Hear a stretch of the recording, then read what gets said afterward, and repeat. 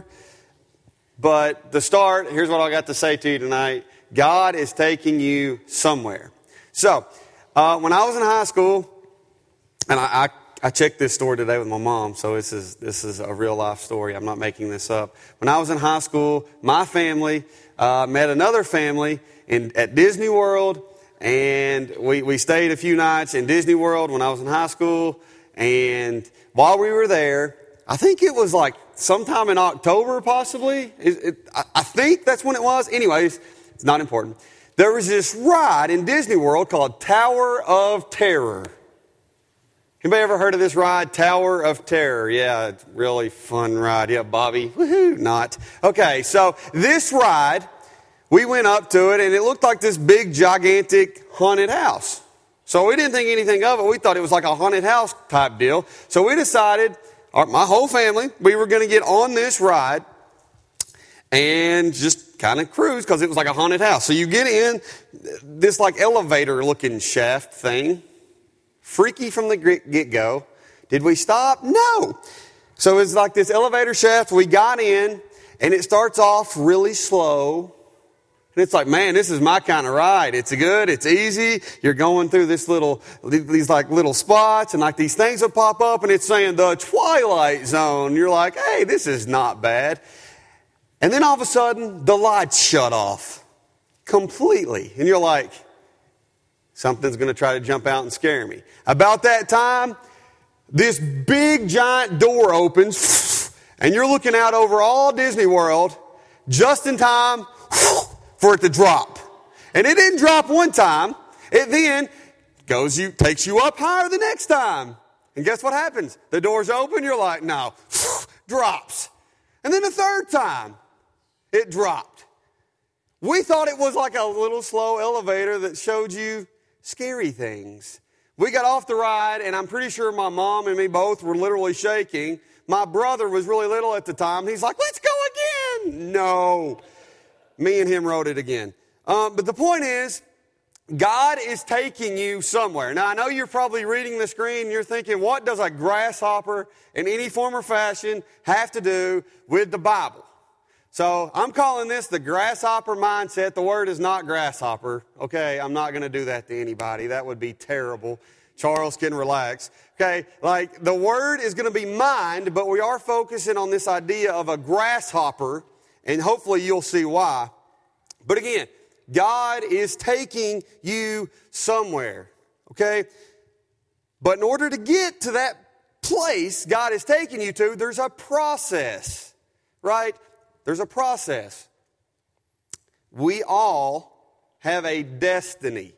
We all have somewhere God's taking us to. But to get to the destiny, okay, it starts with deliverance. So we're talking about the people of Israel. So we're talking about the Israelites. They were delivered from Egypt, right? They were delivered from the slavery in Egypt. And they're on their way to God's destiny. So if you have your Bible, we're going to be in Numbers 13. It probably sounds like the most boring message in the world because you hear, oh, we're in the book of Numbers and talking about grasshoppers. So Numbers 13, Zoe's there apparently.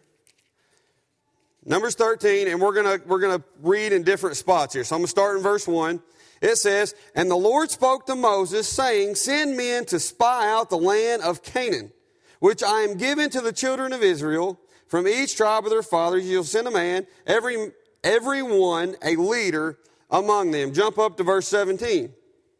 "Then Moses sent them to spy out the land of Canaan, and said to them, Go up this way into the south, and go up to the mountains and see what the land is like, whether the people who dwell in it are strong or weak, few or many, whether the land they dwell in is good or bad, whether the cities they inhabit are like camps or strongholds, whether the land is rich or poor, whether there are forests there or not. Be of good courage and bring some fruit of the land. Now the time was the season of the first ripe grapes."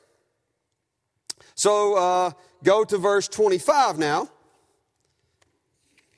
Verse 25. And they returned from spying out the land after 40 days. Now they departed and came back to Moses and Aaron and all the congregation of the children of Israel in the wilderness of Paran and at Kadesh. They brought back word to them and to all the congregation and showed them the fruit of the land. They told them and said, we went to the land where you sent us. It truly flows with milk and honey, and its fruit. Nevertheless, the people who dwell in the land are strong, and the cities are fortified and very large. Moreover, we saw the descendants of Anak there. The Amalekites dwell in the land of the south. The Hittites, the Jebusites, the Amorites dwell in the mountains, and the Canaanites dwell by the sea along the banks of the Jordan. Then Caleb quieted the people before Moses and said, let us go up at once and take possession, for we are well able to overcome it. But the men who had gone with him said, we are not able to go up against the people, for they are stronger than we. And they gave the children of Israel a bad report of the land which they had spied out, saying, the land which we have gone as spies is a land that devours its inhabitants. And all the people whom we saw in it are men of great stature. Here we go, verse 33. There we saw the giants. The descendants of Anak came from the giants. And we were like grasshoppers in our own sight, and so we were in their sight. Dear Heavenly Father, I pray that you be with this message. God, that you just help everything that's said and done tonight come from you, that it wouldn't be about me or some type of word or something that I'm doing, God, but it would just be all about you and what you're doing. Lord, help us to focus on you and have the mind for you, Lord. In Jesus' name I pray, amen. So, what we're talking about tonight is this idea of a grasshopper mindset. So before I can tell you anything about the message, I have to tell you what a grasshopper mindset is. There's this thing called an encyclopedia.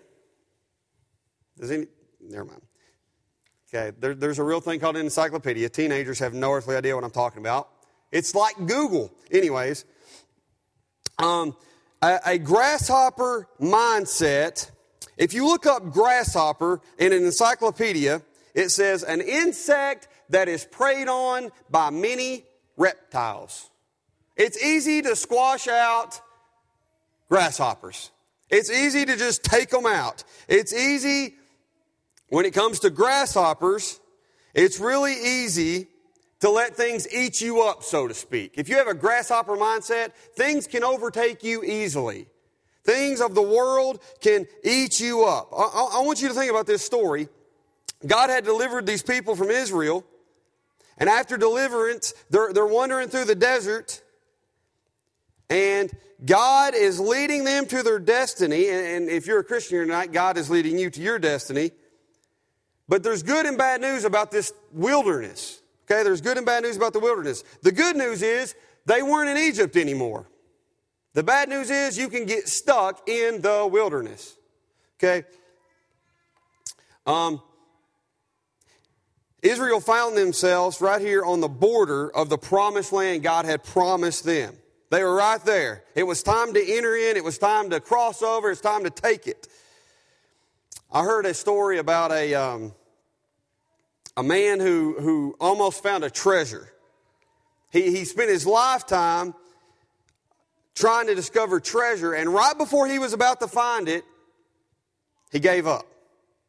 Because he thought, I've had enough X marks the spot moments for one lifetime.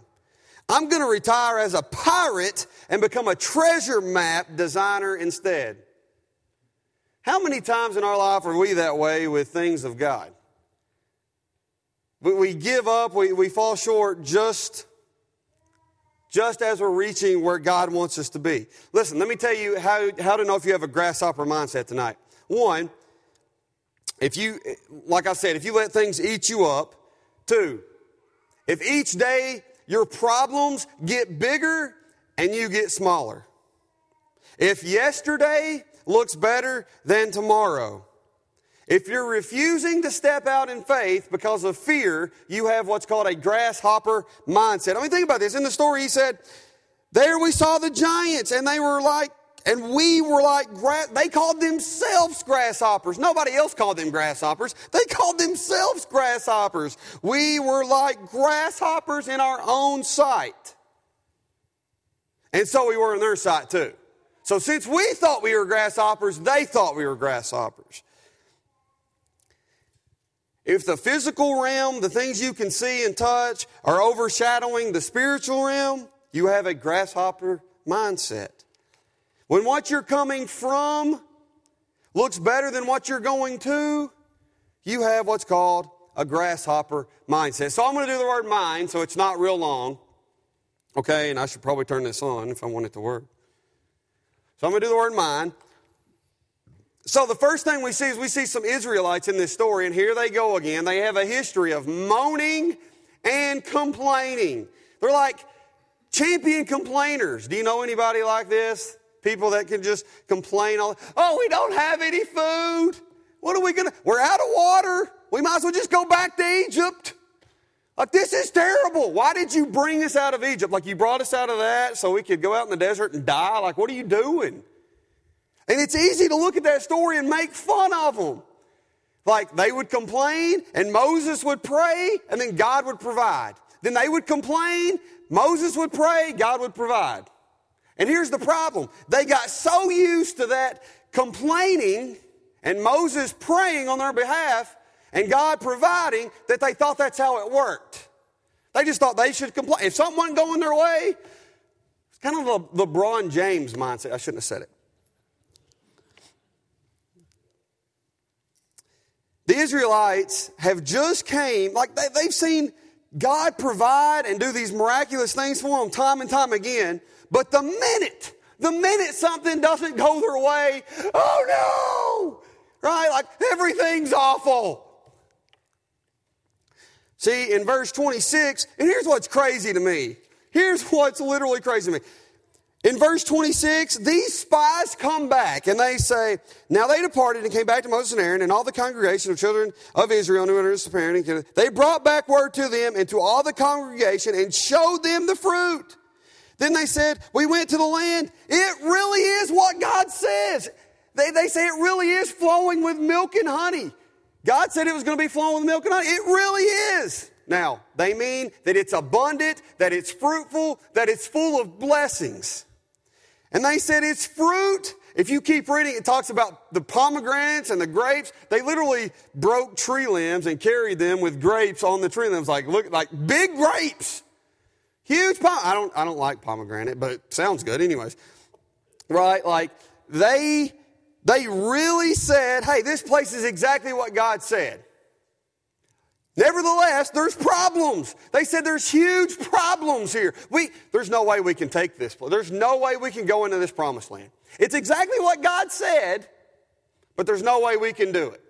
There's too many problems. There's giants. All these different people are living there. Like, there's people there, and they're big. They're giants. It literally says they're giants. See, the problem is the Israelites saw their problems, and they thought their problems were greater than God's promises. How many times in our lives do we see the problems that are right before us, and we don't see God's promises? We see the problems over the promises. Listen, I'm going to tell you this tonight. You can't act like there's not problems. There were really problems. There were really giants there. There were really all these different generations of people there that they've had problems with. They were really there. If you act like problems are not there, that's called the concept of stupid thinking. Honestly, because like problems are really there. There's really problems. Okay, so to act like they're not there would be false. But you can't be in denial about problems. There are problems, and some of them are huge. But the grasshopper mindset says you can't do what God's telling you to because of those problems. We have a slave mentality. The Israelites had a slave mentality because that's all they've ever been used to. See, we have to stop seeing the problems and start seeing God's promises. So let's go on to the next word, and there's grasshoppers all through this. Give me a break. So, next stands for insufficient. And here's what I mean by insufficient, specifically on the leadership. And I'm not docking their leaders. I'm saying instead of following God, they followed the 10 spies. They sent in 12 spies. I can't really make 12. But then they followed the 10 who came back and said, I don't think we can do it. They decided to follow those 10. And listen, it cost them. As a result, since they decided to follow those 10 spies, they were left wandering in the desert for 38 more years. Because they followed the wrong people. How many times do we follow the wrong people? There's a thing called TikTok. It's so easy for people to look on TikTok and say, hey, well, Michael Jordan said this, so it has to be true. Right? People can get online and pretend to be whatever they want. Like I try to tell the teenagers this, and I think it's relevant to everybody. Just because it's on the internet doesn't necessarily make it true. Do you know that there are AI generators now that can do all kinds of freaky things? They can take your voice and make it look like you said something you never said. Photoshop, have you seen Photoshop? Photoshop's freaky. There's these things now on your cameras, on your phones, where you can take a picture and make it look like a bunch of people weren't there that were actually there. It's crazy. We can't trust others more than we trust God. Okay, we have to trust God first. We have to follow God. See, and here's what I'm learning. You know, some people like living in the wilderness. Some people like that life. Some people like wandering through the desert because that means they ain't got any kind of responsibility. They can keep just wandering. They like it because they can go whine to Moses. They can just go whine and complain. It's kind of like a small child. I remember, like, you know, when you're little and you run out of something, you're just, Mom, Dad, I don't have any more. What did I like when I was little? I can't say Oreos anymore because that's something I like now. Cocoa Pebbles. Let's just say it was Cocoa Pebbles. That is a good cereal, by the way. If I wanted some more Cocoa Pebbles, I had to go to Mom and Dad, and it was just like whining, right? Until like somebody ended up going to get it for me, right? See, people often fear the unknown. And these Israelites, they didn't know exactly what was going to happen when they crossed over into the land. All they knew is what they saw. They saw these giants. They saw these problems. And they thought they couldn't do it. See, too many times we rely on other people or we rely on ourselves. I'll tell you a quick story, and I don't really want to tell you this story. So when I first started teaching, I worked at Foley Middle School. Boo. Anyways, so Foley Middle School, and I think the second year I was there, I helped coach Madison Southern. I was the assistant freshman coach. I'm pretty sure they made up a job for me. I was the assistant freshman coach, and we had a game one time at East Jessamine High School. I thought, man, I really know where East Jessamine High School is because East Jessamine's right beside where I went to college. Like, I had went to observe classes there. Like, I really knew where that school was. So, like, the whole trip, I'm trying to say, I can get us there faster. I know how to get us there. Like, we're on the bus. And for some reason, on I-75, it was backed up. Shocker, right? I-75 was backed up. It wasn't even because of road work during the... Anyways, we get off and we're going down some back road. And I tell them, I know where to go. Like, let me lead us. And Coach finally gives in. He's like, let's get him to shut up. Like, where do you go? So anyways, I'm leading the charge. I'm like, okay, you go up here, you turn. I'm telling the bus driver all these crazy paths. First of all, I took us in the back way of a school. There was a gate shut, so you couldn't get in. So we were more late. Then we pulled around front, and instead of being at East Jessamine High School, we were at East Jessamine Middle School. So we were more late. Well, the good news, I told Coach, the good news, East Jessamine was terrible that year. Like, it's okay if we showed up late. We were still going to win the game. So we showed up like 15 minutes late. The kids are running in the locker room, putting on their jerseys. I'm thinking, okay, we're here. We're going to win the game. He'll be happy after we win the game. We lost.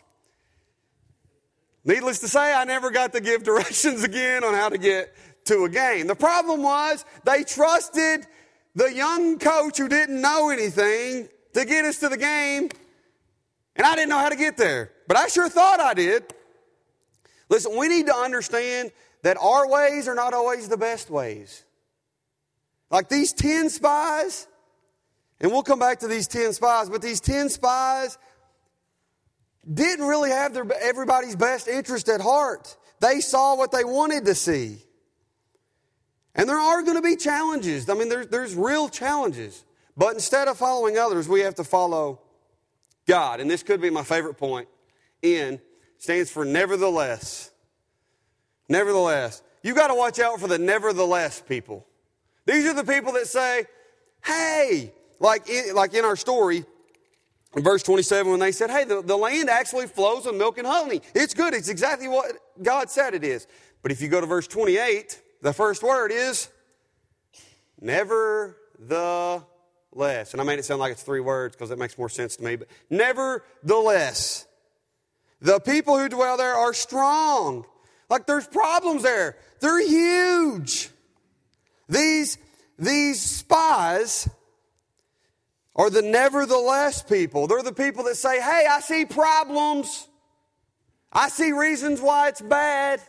I see reasons why you can't do this. Here's what nevertheless people are like. Let me give you this analogy. Imagine you're going on a picnic. I don't know if anybody goes on picnics anymore. Anyways, imagine if you're on a picnic with a group of friends. And Casey will like this. They bring a big, beautiful chocolate cake to your picnic. And that's what you're going to eat at the picnic. Now Casey's going to tell me she wants a big chocolate cake, right? So you bring a big chocolate cake to your picnic. And as you're about to eat it, you're sitting there and you're looking at it. You're like, man, that thing looks good. There's this one friend in the group who says, what if there's ants? What if there's an ant problem? We should probably call an ant exterminator for these ants that we might have. There might be a problem. And everyone else is kind of sitting around puzzled because they're like, let's just eat the cake. We're good. Let's just eat the cake. They're not worried about these imaginary ants. But still, there's that one person that's like, what about the ants? They're a problem. You know, sometimes we can be like that one friend, only concerned about the problems that we think are there. They might not even really be there. And when we do that, we miss what God has for us, like maybe getting to eat that chocolate cake in that scenario. And listen, there's nothing wrong with seeing the problems, okay? Like I've told you, the problems are really there. But the order you see the problems in are what matter. You can't see God's promises. See, what they did is they saw God's promise, a land flowing with milk and honey, but then they listed all these problems. So they saw the promise first, and then they saw the promise first, and then they saw the problems. What we're supposed to do is see the problem and then see God's promises. Why? Because God can help you through the problem. He can help you understand, maybe not understand better, but lead you through the problem. See, the 10 spies, when they came back with their report, there was absolutely no mention of God whatsoever. 2 of them came back claiming God's promises because they saw God's view, not human perspective. So we have to start with the problem. We need to see the problem first and then take it to God and see God's promises with the problem. So many times we do the opposite. You don't have to turn there, but you can if you want to. In Exodus chapter 6, Exodus chapter 6, verse 7, God said, I will take you as my people, and I will be your God. Then you shall know that I am the Lord your God who brings you out from under the burdens of the Egyptians, and I will bring you into the land which I swore to give to you. Like, God is saying, this land is yours for the taking. The promised land was already theirs. They just had to go in and take it. Listen, God has already laid out His plan for your life. But He wants you to reach out and take it.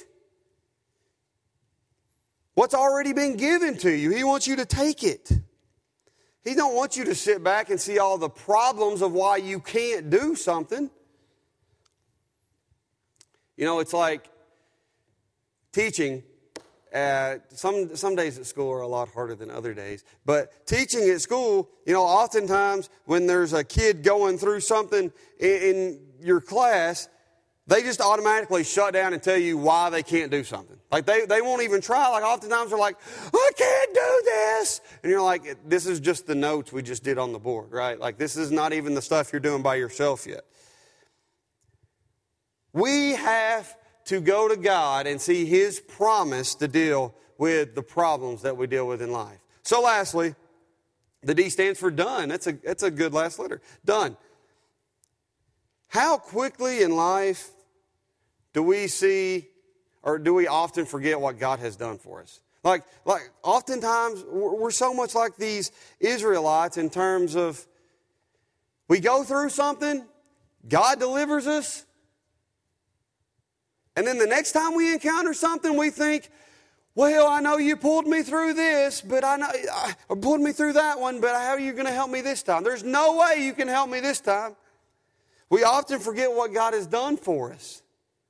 We're often quick to forget all that God has led us out of.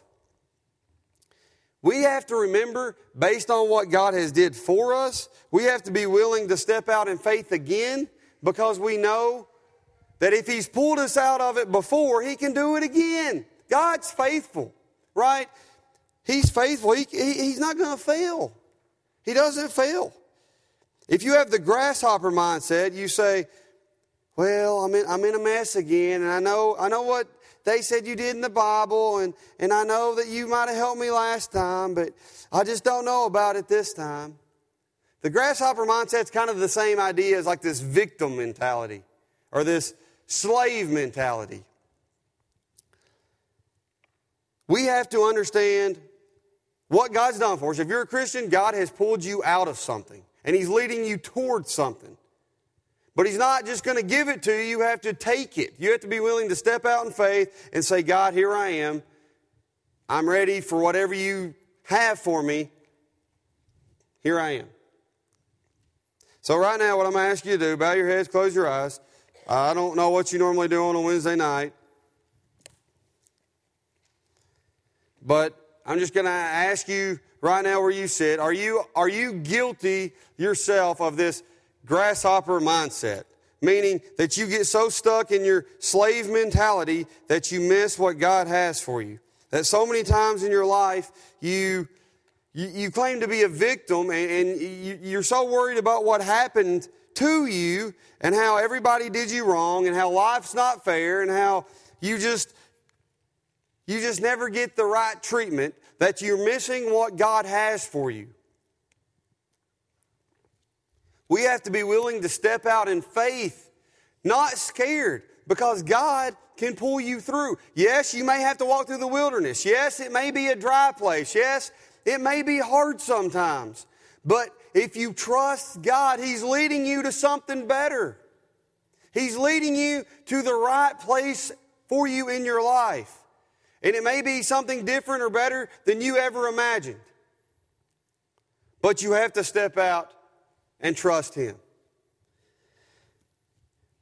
Dear Heavenly Father, I just pray that if there is anybody in this room that struggling any way with this grasshopper mentality, Lord, this grasshopper complex, that you would help us to overcome that, Lord, because it's only through you that we can truly overcome something like that.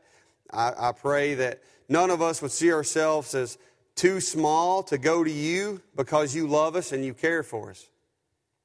God, I pray that when challenges come in our life, we would never try to act like they're bigger than you. I pray that we never get to a point in our life where we say what we came from and the mess we used to live in is better than where we're at now. But instead we would say, God, I'm giving it to you because you're faithful. You can deliver me because you've done it before. You're faithful and you've never failed. You're leading me to something better. God, I pray that if there's anybody in this room who doesn't know you as their personal Lord and Savior, that they would make the decision tonight to change that, Lord, that they would come to you, that they would lay their life down before you, and they would decide, God, I'm yours. God, I thank you that when we do struggle and we do run away, that you still love us and forgive us. God, forgive me where I fail you. And go with us this week, Lord, and lead us to what you have for us. And again, just help us not to have this slave mentality. We love you in Jesus' name. Amen.